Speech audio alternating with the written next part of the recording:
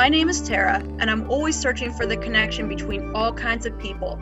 Given the current landscape, we often feel divided amongst each other. It is inspiring to find the commonality amongst each other.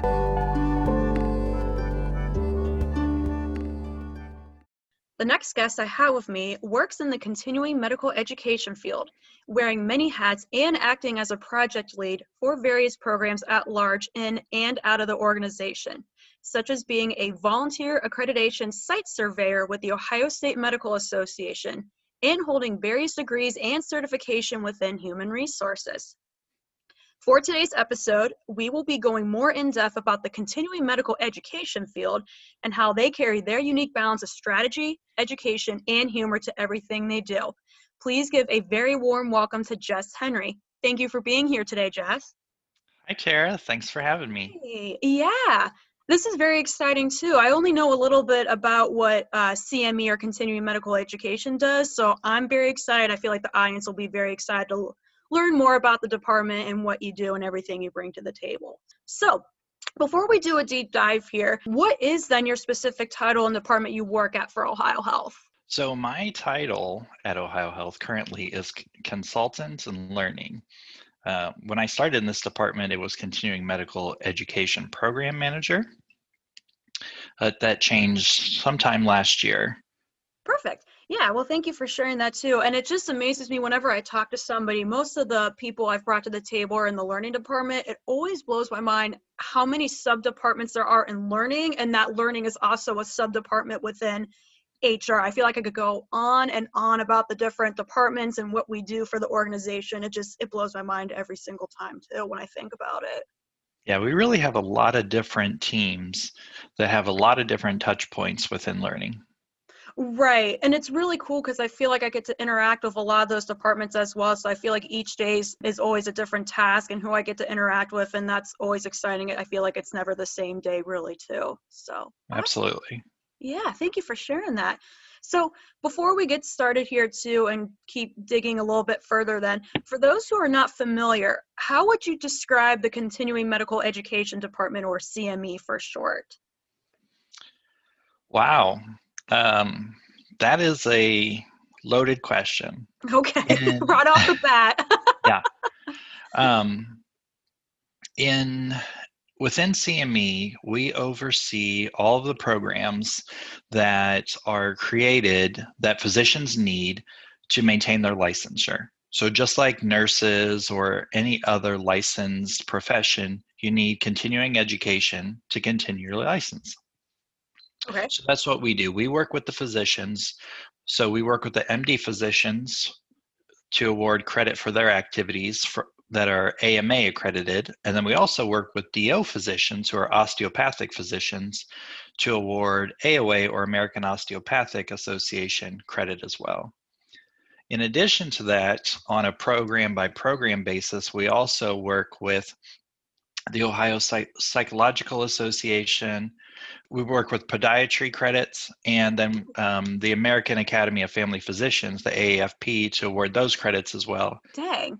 And I feel like it just goes back to our earlier conversation. I didn't realize within the medical field, all the different titles and then within different subgroups. And like you mentioned there, like someone that's an MD, they have a specific accreditation, but someone that's a DO, it goes down a different path, that sounds like. So that's just, sounds like a lot you kind of have to kind of remember, just pay attention to make sure they do get the right credit for the title or area that they work in.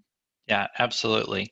And there are many of our education programs that we provide will have one, or maybe even all of those credit types, plus many other discipline credit types might be involved too.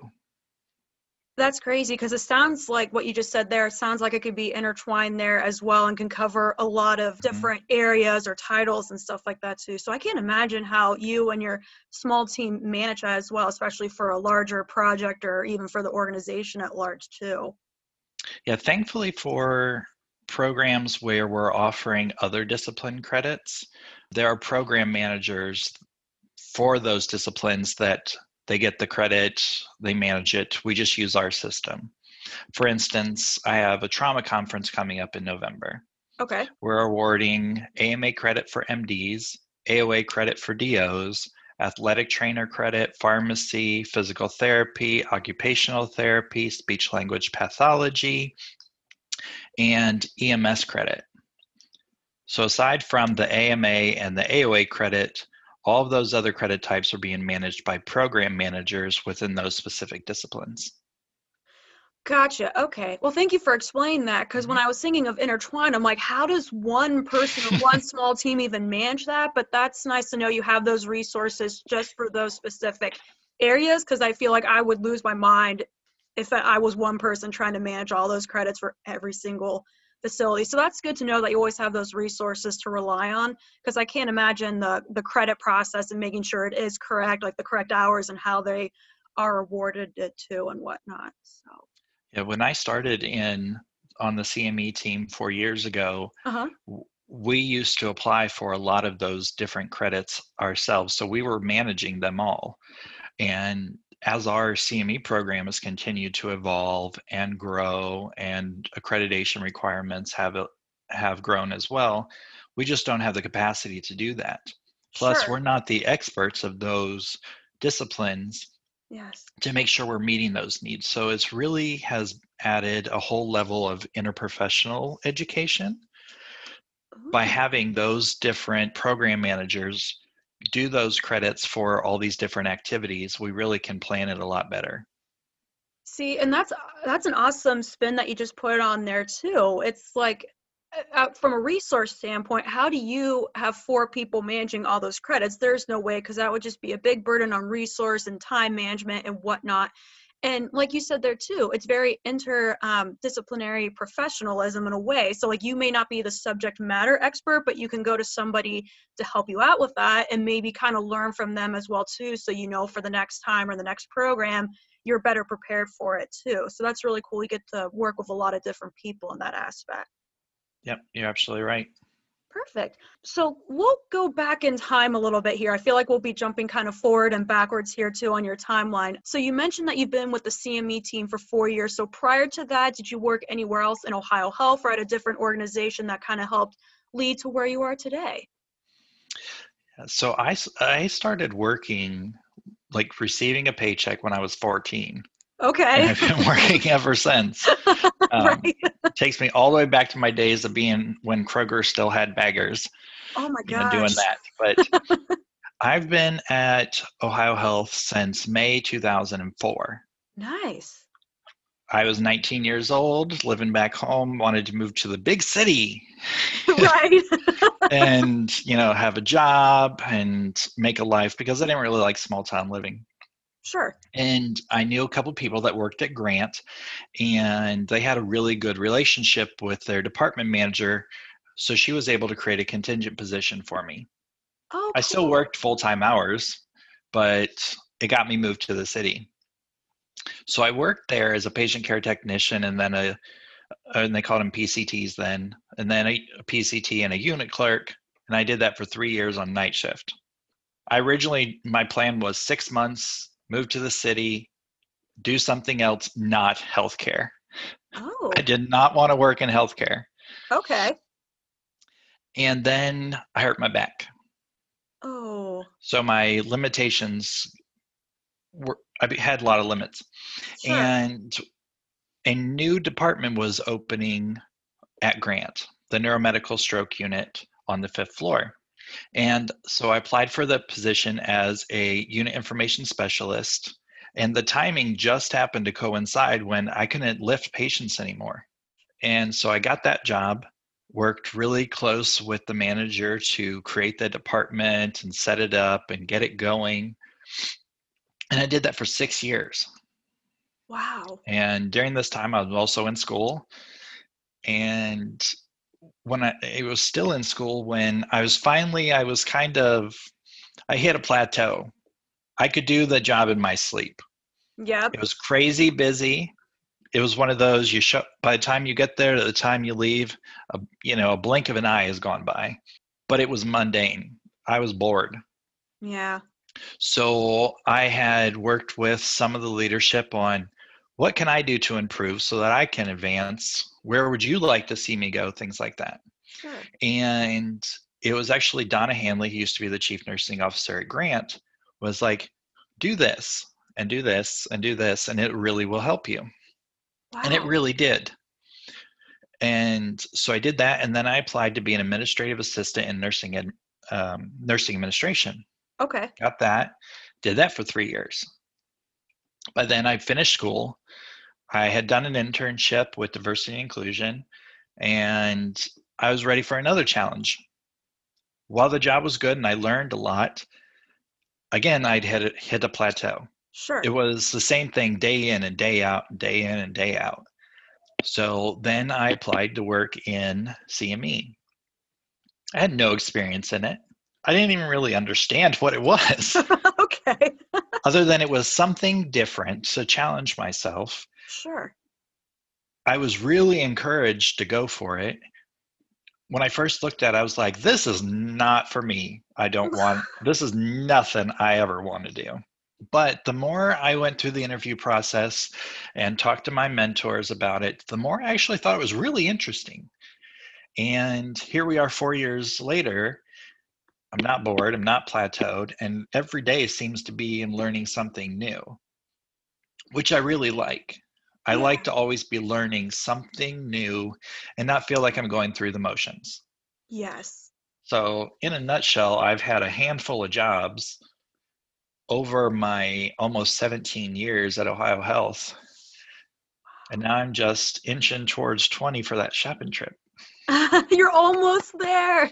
Yep, Oh, that's almost. awesome.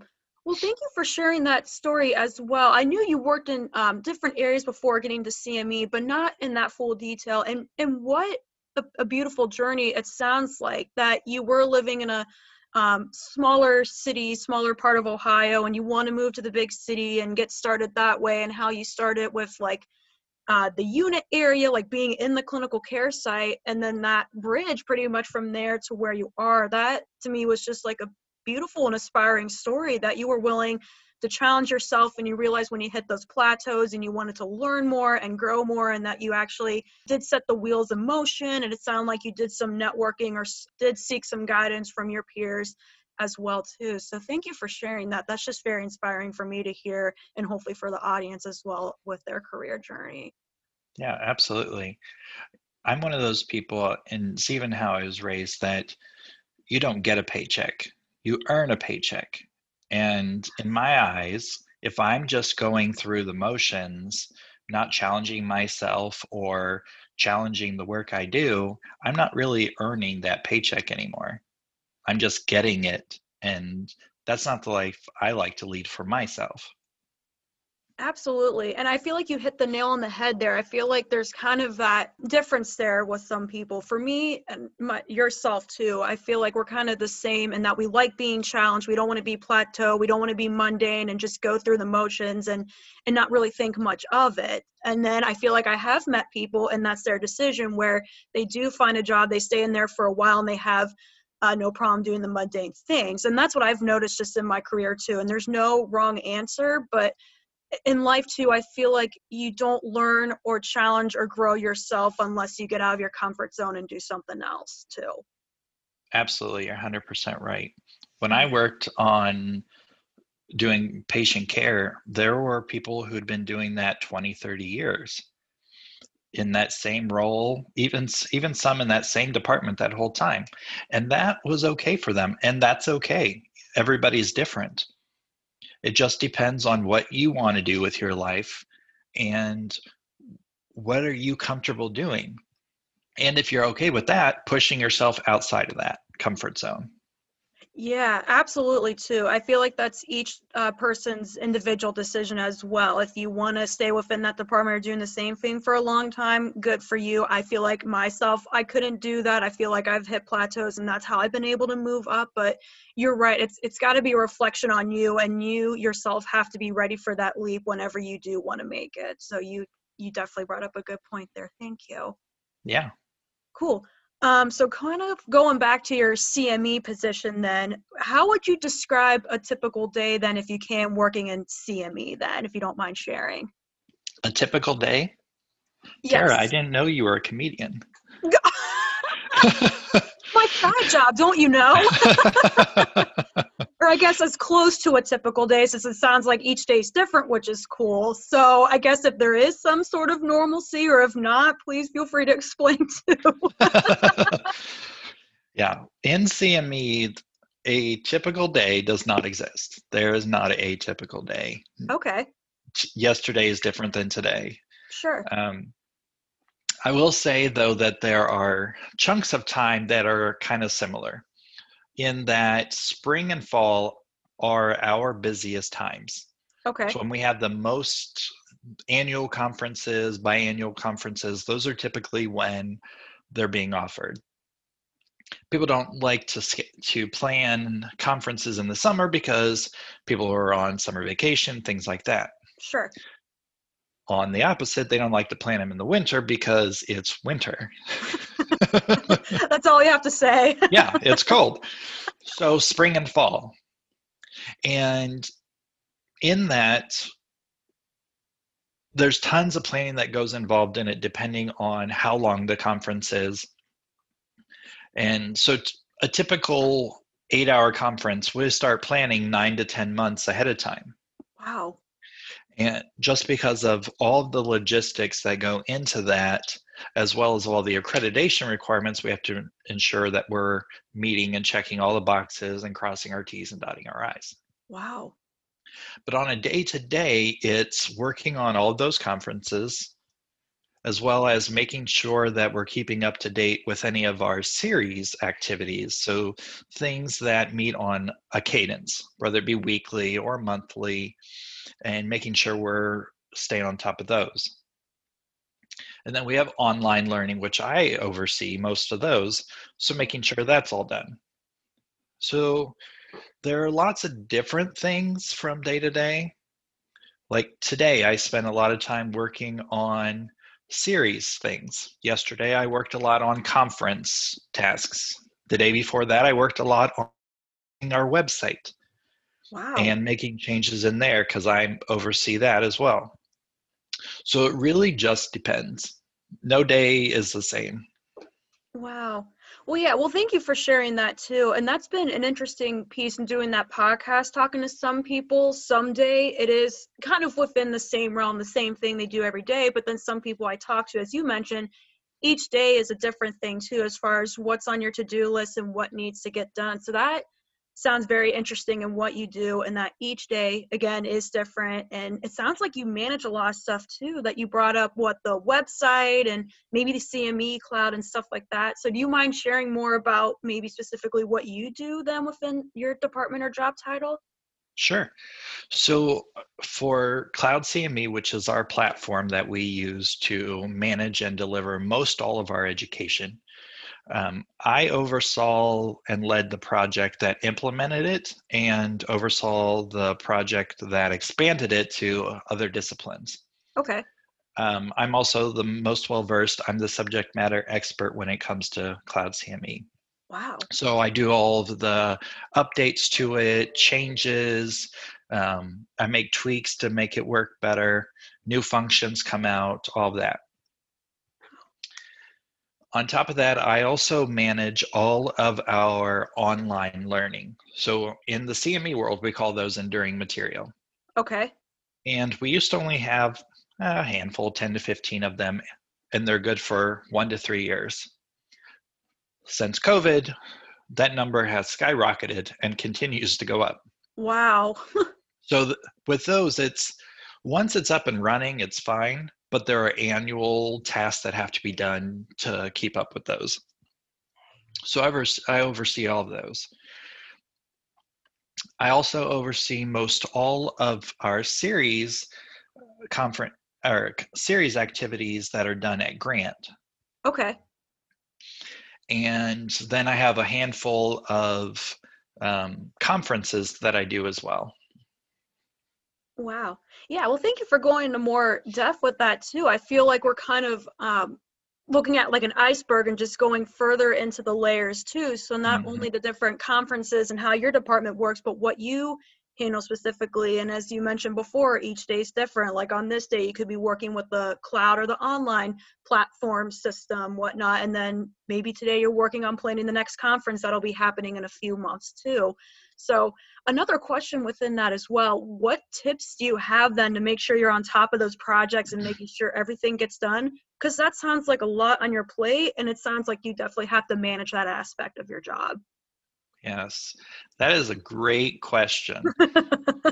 And for me, I've always been really good at making lists. And for a long time, I was great at keeping the lists in my head and Yep, not writing it down. same here. And one of the things my previous boss taught me was write it down, because if you leave tomorrow, nobody knows what you still have to do. Right?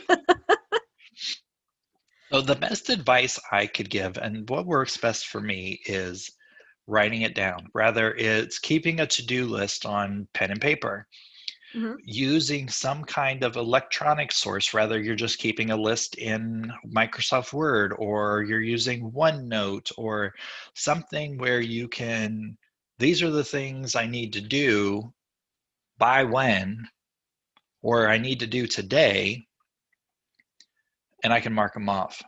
The other thing that's really helpful for me, if there's something I need to do on a specific day, I'll put something on my calendar that says to do and what it is. Yes. And I use color coding on my calendar, so my to-dos are bright orange. Right there, I can see it, and then put it at the first thing in the day. I may not do it first thing, but at least it's at the top of the day so I can continue to see it. I'm not Right. searching through the day to find it. So keeping lists, marking them off as your to-dos, and putting most important things on your calendar have really worked best for me. Yeah. Well, thank you for sharing those tips. I may have to try some of those myself because I use my Microsoft Calendar as well for a day-to-day to mark as to do or even set appointment reminders. And as you mentioned, you may put it there first thing in the morning. That doesn't mean you have to do it right away. It just gives you awareness like, hey, this needs to be done by the end of the day today or whenever. Like a high priority, it sounds like a high priority, medium priority, and maybe low priority then too. Yeah, and there are plenty of times where the day does not go as planned and those Yes. to-dos get moved to the next day. I am with you on that. I feel like especially this week, there's been a few things I've shuffled where I had it on my to-do list Wednesday, but then something popped up Wednesday and said, nope, I'm going to have to focus with this on Thursday too. So I totally Yep. get where you're coming from with that. But yeah, thank you for sharing those tips. I'm going to have to try some of those out too and see how that goes. But I'm a big fan of writing it down, either pen and paper or on a calendar, your computer, because I used to stick it in my head, but then sometimes that works out and other times that's failed me too. Yeah, it's too easy to forget. It really is. Perfect. So as I mentioned in the intro earlier, you wear a lot of hats too, and you also have a lot of degrees and accreditations and certification as well. So do you mind doing a deep dive into maybe what uh, degrees, titles, accreditations that you hold that have helped you grow within your Mhm. career journey and with CME? Sure. So I hold currently an associate degree. I have Okay, an associate degree of applied sciences and human resources management technology, nice. and I'm currently in school to finish my bachelor's in business with a concentration in human resources management, because that's Nice. my focus. Okay, I have a certification from the Human Resources Certification Institute, and it's a associate professional of human resources, which I just renewed, yay. and I just became eligible this year for the next level, which is professional of human resources. So Okay, a PHR. Probably going to be a little bit before I get to that one, but I'm eligible now. nice. So I've been approved to sit for the test for a CHCP, which is a Certified Healthcare Continuing Professional Development Professional certification, so CHCP. It's a very hard test. They give you a year to take it. You have to get all these points and do all these different tasks before you can even apply, and then you have to be approved. Wow. So I'm going to be sitting for that in the fall. No, in the winter. I'll be sitting in the Ooh. winter for it. So then I'll add some more letters to my name. Well, see, that's really cool. And thank you for sharing that too. So I want to say, I guess, like, that's awesome that you're in your bachelor's degree program and doing all that too, on top of the certifications. That's just, for me, very inspiring to hear, because I've thought about going back to school either for certification degrees or maybe to get my master's in something. And I keep flirting with the idea, but I feel like hearing what you've been able to do too and how you've progressed, that's given me some motivation and inspiration. So thank you for sharing all that. And that's crazy with that test, because that sounds like a mouthful. And then you said on top of having to do some pre-work or some pre-stuff, and then you have to get approval to sit in for the test. And then the test itself is not a walk in the park. So that, I just, kudos to you. That blows my mind. And I can't believe that's coming up soon. Yeah, I'm very excited to do it. Yeah. I know people that have it and gotten it first time, but the test is not a cakewalk, is what I keep hearing. Right. Oh my gosh. Yeah, again, thank you for sharing all that. I feel like you're totally gonna rock it. So within that same realm as too, as you've mentioned earlier in the conversation, you help out with conferences as well. And then I also believe that you also give presentations or speak at conferences too. So do you want to talk a little bit more about your experiences then with conference, whether the planning part or the presentation part? Yeah, so I have presented at several conferences over my 4 years of being in CME. Okay. Um, as being a volunteer site surveyor with the Ohio State Medical Association, I get asked to speak at their annual conference that they hold for CME providers. So people that do what I do elsewhere throughout Ohio. Okay. So I've presented or been a panelist there in 2017, 18, and then I will again this year. Nice. And I've also been a breakout session facilitator as well. Last year, I was the co-chair of the planning committee for the 5th annual Midwest CME Providers Conference. So again, the same group of people, but from various states. Yeah. And I believe we had people from 9 different states, speakers from 7 different states that all came to Columbus for this all-day conference. See, that's And I really also presented at the conference too cool. with another CME professional from Indiana University and from Stanford University. Nice. And we presented together. That same person from Stanford and we've submitted an abstract as well to present at the 46th annual Alliance for Continuing Education in the Health Professions Conference, which will be in January. So now we're just waiting on that. Wow. I enjoy doing things like that, and presenting and teaching. I've always enjoyed it. Yeah. I was gonna say it sounds like that too when you talk about planning conferences and speaking or presenting at conferences. I can definitely hear that in your voice, and I know that's not for everyone as well, but I can definitely hear the passion, the excitement through your voice as well. And that's something I love to do too. I love to give presentations or just talk as much as I can when I can. Yeah, I used to be really fearful of presenting, Okay. and then somebody told me a trick. Oh, what's the trick? And if you look people in the eye when you're presenting, you get nervous. At least I do. Yeah. But if you look at people in the forehead, you look like you're making eye contact, but you're not. You don't feel like people are looking into your soul when you're presenting. So when Oh. I'm speaking, I look at people's foreheads. So I'm still looking in their direction. It looks like I'm making eye contact, but I'm really not. Oh my gosh. That's like Yep. such a mind-blowing trick, and I might have to try that next time. I feel like I've heard that somewhere too, either the forehead or someone told me like around the top of the nose area, like during the interview process. So Mhm. it looks like you're looking at them, but you're not doing like that weird, like really gauging into their soul, like a deep stare kind of, it can get creepy there real fast, right? Yep. No, I don't think you want to do that necessarily. And I'm the same, I feel like I'm the same way as you. It's like I love presenting and talking to people, but I get fearful of that. So that, thank you for sharing that trick there. I'll have to try that definitely next time when talking to somebody too, either face to face or presentation too. But Yeah. yeah, that's just amazing how you used to be kind of a little bit intimidated from it, but then you've moved past that mental block and that you've been able to give presentations and talk at conferences. That's just very inspiring as well. Yeah, when I started doing that trick, my level of anxiety in presenting started to come down. And now I can present and I can look people in the eye and it doesn't bother me anymore. Mm. I don't have to look up at their foreheads mostly because I'm not fearful anymore. All that anxiety and stress that is all self-imposed is gone.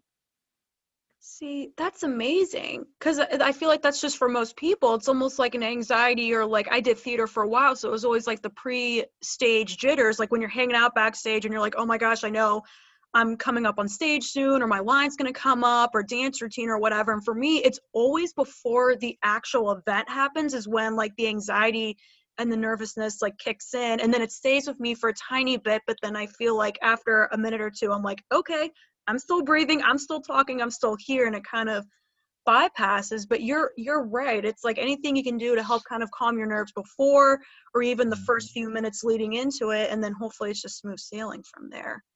Yeah, and even if it's not, that's okay too, Yeah. because having the courage to want to do it and then to actually do it, regardless of Yes. the outcome, is something to be very proud of. Yes. 100% to that. That's why I try to tell people as well when they're like giving presentations, if I can tell they're kind of feeling a little bit of that nervous energy or just feeling off, that's half the battle, is being courageous enough to want to give the presentation, and the other half is actually giving the presentation. Because it's not even if you're a seasoned pro at it, I still feel like it's not an easy thing to do, or you got to keep practicing with it. But that's why I'm very empathetic with people who give presentations, because it's a very courageous thing to do, and it's a very scary thing for somebody to do. I'm totally with you on that. Cool.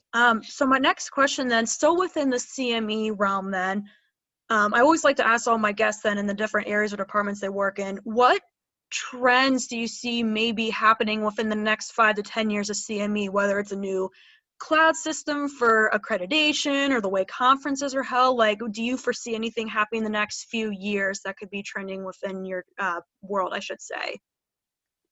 Well, within CME, I think COVID has forced us to think differently Sure. and to do differently and be different. And in that vein, it's caused us to move from face to face to online. Right. And it's caused us to really take a hard look at those conferences. And now the questions become, does it have to be in person, or do we want it to be in person? Right. Two totally different questions. Whereas an in person can be very expensive with a venue and food and travel and all that. Online, you don't have those overhead expenses. Yep. So 5 to 10 years, I definitely think we're going to have a lot more virtual conferences. We'll still Okay. have some in person when we get back to some level of normalcy, Sure. but I believe there'll be a lot more virtual. Another thing that has slowly been coming up over the last couple of years is maintenance certification, Oh, or MOC. So this is for physicians who they hold a certification in their specialty from a participating board of either the American Board of Medical Specialties or the American Osteopathic Board of Medical Specialties. So like OBGYN, family practice, gastroenterology, things like that. To maintain those board certifications, they have to have so many MOC points okay. tied to their CME credits. Currently, we don't at Ohio Health do MOC points yet, hopefully soon. Ooh. But as more and more of those member boards have MOC requirements that are tied to their licensure, they're going to need those. And they're going to need those points in a way that's easily accessible and cost effective. I've heard from several physicians that they go to other organizations, other websites to get those points, but they pay for them. They Oh, pay to complete an online course that has MOC points. If you're paying for a conference, do you want to pay to go somewhere else to get then these MOC points? It's just oh, money, money, money. yeah. So it needs to be cost effective and easily accessible. And hopefully within the next year, we can move more towards that. And then within 5 to 10 years, have it fully integrated. Wow. See, thank you for sharing all that too. So it sounds like there's other credits for those doctors or those in the clinical field to obtain too. And it seems like there's just a lot of logistics and a lot of overhead with it as well. They go to one conference and pay for it, but they get this credit. But if they want the MOC credits, they may have to do that online or even at a different place. So it sounds like there's a really great opportunity to integrate both of that too and just make it more seamless or easier, hopefully, for our clinical folks too. And also a good point too with the virtual. You are right. COVID has made us think outside the box then too, with holding conferences or even programs or just really anything virtually. And it's been very eye-opening to see some of the feedback on that, good or bad. You're right. You don't have to worry about traveling or the overhead costs of staying somewhere and the food and the space and all that stuff. So you're saving money and you're having it virtually. But I feel like at the same time, although virtual's great, it's much different from seeing people in person and having that interaction. And I feel like sometimes I get fatigued for being on a meeting or even a training for a few hours on the computer. So it'll be interesting to see how that'll evolve over time once we do go back to normalcy and what that'll look like too. Yeah. Another thing I just thought of too that I think we'll definitely start to see a lot more of in the Mhm. coming years is just in time CME. Yes. In that, in COVID, we learned a new way to deliver education that it might have been a presentation or an online meeting before. But being able to offer content, courses, handouts, and other materials at the palm in the palm of your hand Hmm. through like our mobile app or on an other mobile accessible way, Right. clinicians can learn what they need to still obtain their CME credit, but do it when they have the time, say in between patients, when they have some downtime at their practice.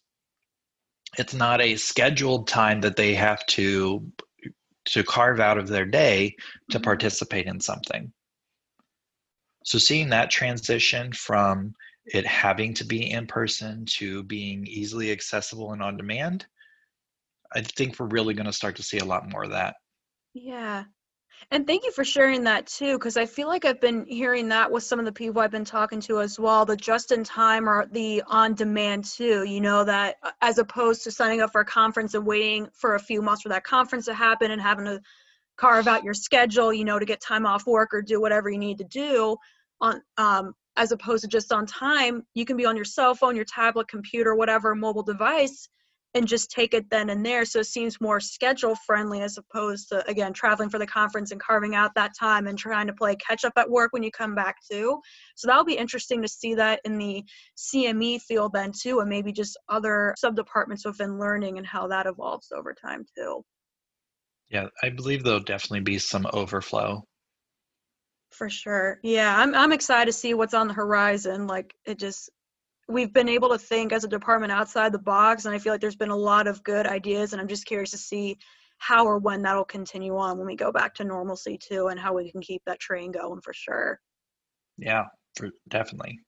Nice. One question I always like to ask everybody at my table talk, regardless of their position, how high up they are in the organization and whatnot, in working within your team, the learning team, within different departments or subject matter experts, what do you think is a quality or a trait that someone should possess no matter what their title is or how high up they are in the organization, just from your observations? That is a great question. In that I I believe in the philosophy that no one is better than another person. You could be the CEO of the company or a housekeeper in a patient room. You're of equal importance.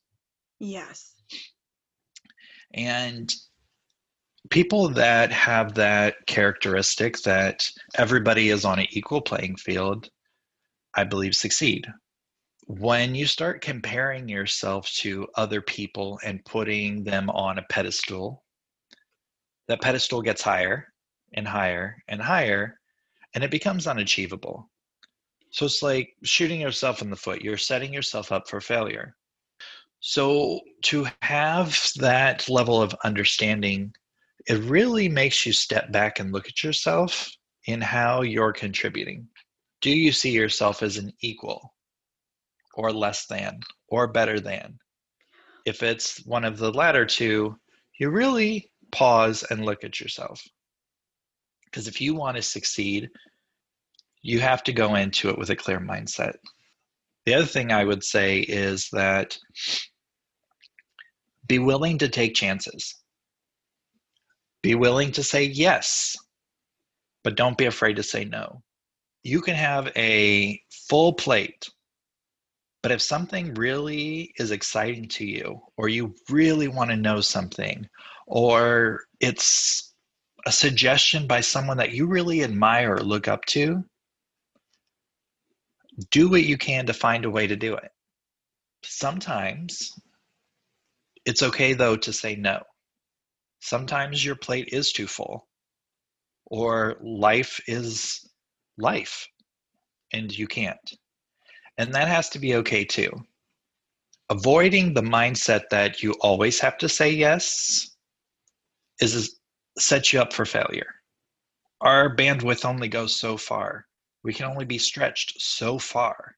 In whatever you do your best.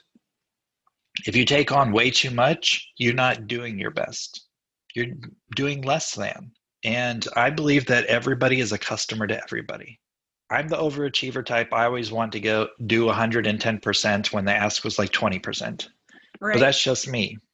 But even if the ask is, say, that 20%, you can still do your best. Your best is a reflection of you to other people, how they see you. So if you're always giving your best, being open to feedback, open to giving feedback, people will ask you to do things, or they'll remember you. Oh, he was really good at this. Maybe he'd be really good for this. Or he could help with this project, or lead this team, or do X, Y, or Z. Put yourself out there. Learn to be brave and take risks. Yeah, absolutely. Like 1,000,000% amen to everything you just listed there. And I love within that whole conversation, it seems like the general basis is the equal balance, right? Nothing more, nothing less. So I feel like I've seen this on the internet or social media somewhere where someone put a quote where it's like, you treat the CEO the way that you would a janitor or a housekeeper. You give them the same equal respect that everybody deserves no matter what. Regardless of title or what you do, everyone deserves the same respect and time. Everybody does no matter what. So I love that mindset there too. And also, I feel like you really spoke to me with the whole yes and no thing. There's nothing wrong with saying no. And that's a journey that I've been getting on myself, is like trying to make sure I can say no. That no is not a bad word. No is a good word, because you have to find that equal balance where you're not stretching yourself too much and dealing with the coping fatigue and the burnout, you know what I mean? And that you are being the best that you can be when you arrive to work, or even in your personal life as well. But there's nothing wrong with the word no. And I'm trying to teach myself it's okay to say that. And also the aspect of being brave and saying yes and raising your hand to projects that you want to try at. So yeah, like I said, that whole thing you just said there just spoke to me on a whole different personal level. So thank you for sharing all of that too. That really resonated with me, and I feel like that'll resonate with the audience as well. And learning to be okay with saying no definitely doesn't happen overnight. Yes. It really is a journey. And like most things, everything, it's a journey over time and keeps going and never stops. But really learning that and accepting that it's okay to say no sometimes, it really is like turned on a light bulb. It really changes your perspective. Yes. Now, if you're always saying no, that's a totally different conversation and a different topic. Right. But sometimes it's okay.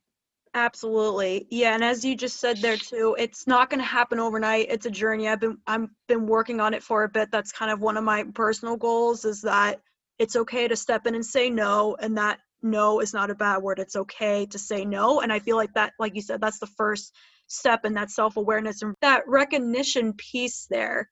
And that's the first step, and then that's how you make the step to actually saying no without any hesitation or second thought to it as well. You just mentioned something that's another really great quality to have both in yourself and to see in others, and it's recognition. Yes. I mean, the two greatest words that somebody can hear for the work they've done is thank you. Yes. To give recognition, whether it be in writing, in verbal, or whatever medium you're doing it, just showing appreciation and giving and acknowledging success, it goes leaps and bounds. Just hearing someone see the work that you've done, especially if it's something you're very proud that you've done, but seeing somebody else see that, it's so gratifying. And then to see someone's reaction when you say thank you or a great job or I really appreciate that, seeing their reaction or hearing how it made them feel is also really gratifying. It releases that serotonin and gets you going. Oh, right, and I love how you just made a full circle of that too. You're right.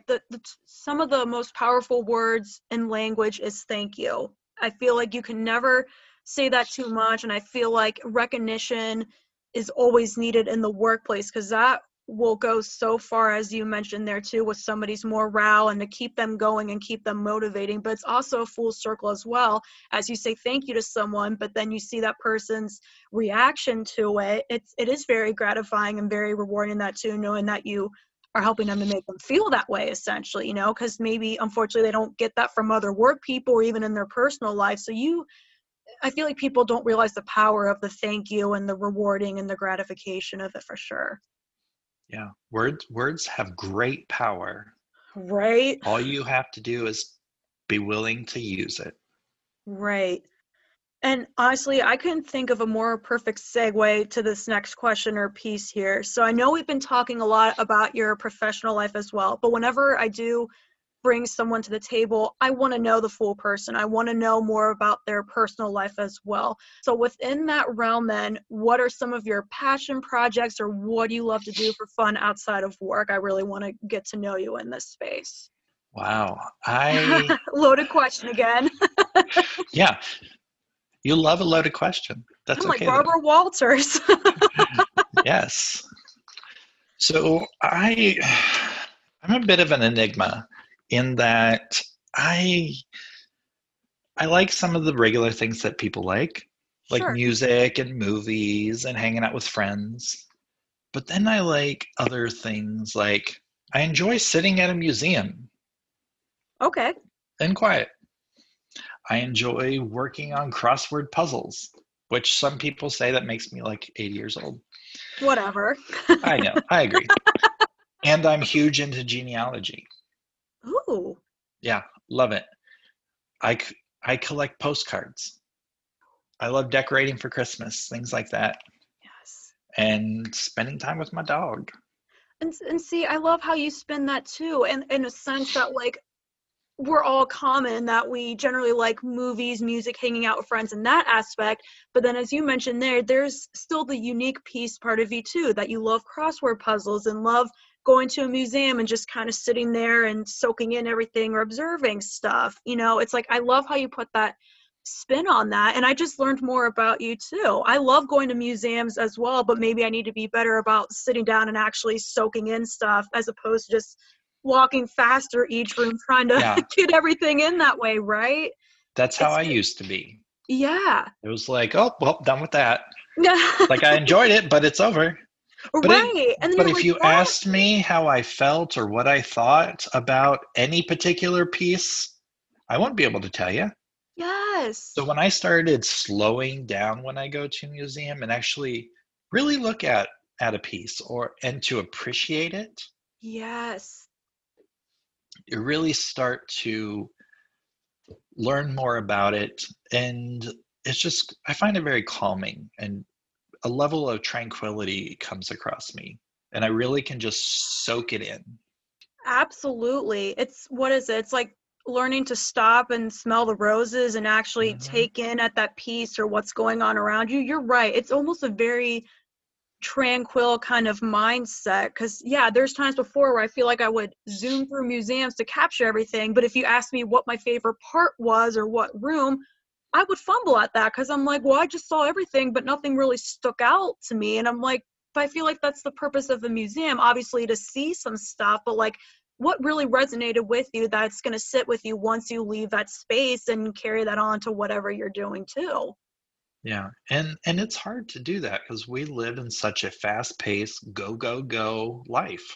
Our whole world is constantly moving. To actually Right. force yourself to stop and think about something other than what's the next thing I have to do, it can be difficult, but it is so cathartic and so rewarding.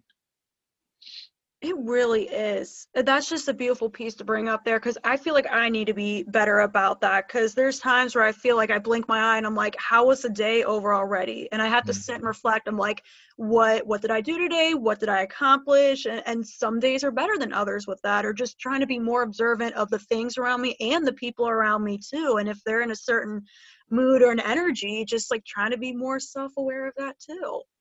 Yeah. Like, did I eat breakfast this morning? Have I drank any water? I don't know what time it is. For real. I feel like that's me at the end of the day. I'm like, did I get enough water intake for the day? Did I do that? What did I have for breakfast? Like, it really makes you sit there and think, and it's like I'm just trying to be better about slowing down and being more observant of things too. Yeah. And I love the crossword puzzles too. I mean, who cares? Like, if you love doing that, do that. Like, if people want to put a whole age mentality on you, like, that's on them. Like, I used to love doing I can never say it right, the Sudoku puzzles. Sudoku? Yes, I haven't touched that in a while, but you've motivated me to get back into more of those puzzle games. I haven't touched those in a long time. But see, I love that. That's what makes you unique too in that sense, and just everything that you shared. Yeah. Secretly, I'm a big nerd, and I love to learn. Like, that's why I'm good at like games like Trivial Pursuit and Jeopardy. I know a ton of facts about a ton of different things. Oh my gosh. Not all the facts about one thing though. You have a broad range. I feel like that's Yeah, better than maybe being a subject matter expert in one area, right? I feel like when you broaden your horizons, it just makes you a full person in a sense. You know what I mean? I mean, to each their own. If you want to be a subject right. matter expert in one area, you do you. But I feel like when you have a broader lens or scope of things, that just makes you a more well-rounded person, in my personal opinion. Yeah, I agree. Yeah. I'm gonna have to challenge you in like trivia then. And I love watching Jeopardy too and trying to see what I've been able to retain through school education, just in general life. Yeah. The game is on next time. We'll Going do one of down. those virtual WebExes with Jeopardy. We'll watch it at the same time and like try to do the buzzer trick too. We'll have to set that up for sure. I like it. I love challenging the mind, and you're in good company. I feel like I'm a big nerd too, especially when it comes to like certain movies and like Marvel comic book stuff. That's where like my nerd side comes out for sure. So I love Nice. it. Like I said, I feel like that's just a beautiful way to wrap up there, just what we talked about too. So again, I want to thank you tremendously so much for being here today, joining me at the table and just sharing everything. I know you've motivated and inspired me today. I feel like you'll do that with some of the audience that's listening too. So again, thank you for being here today. It was my pleasure. I really enjoyed this.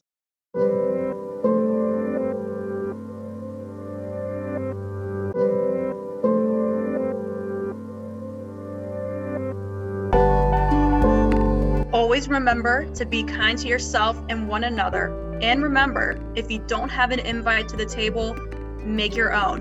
This is Table Talk with Tara.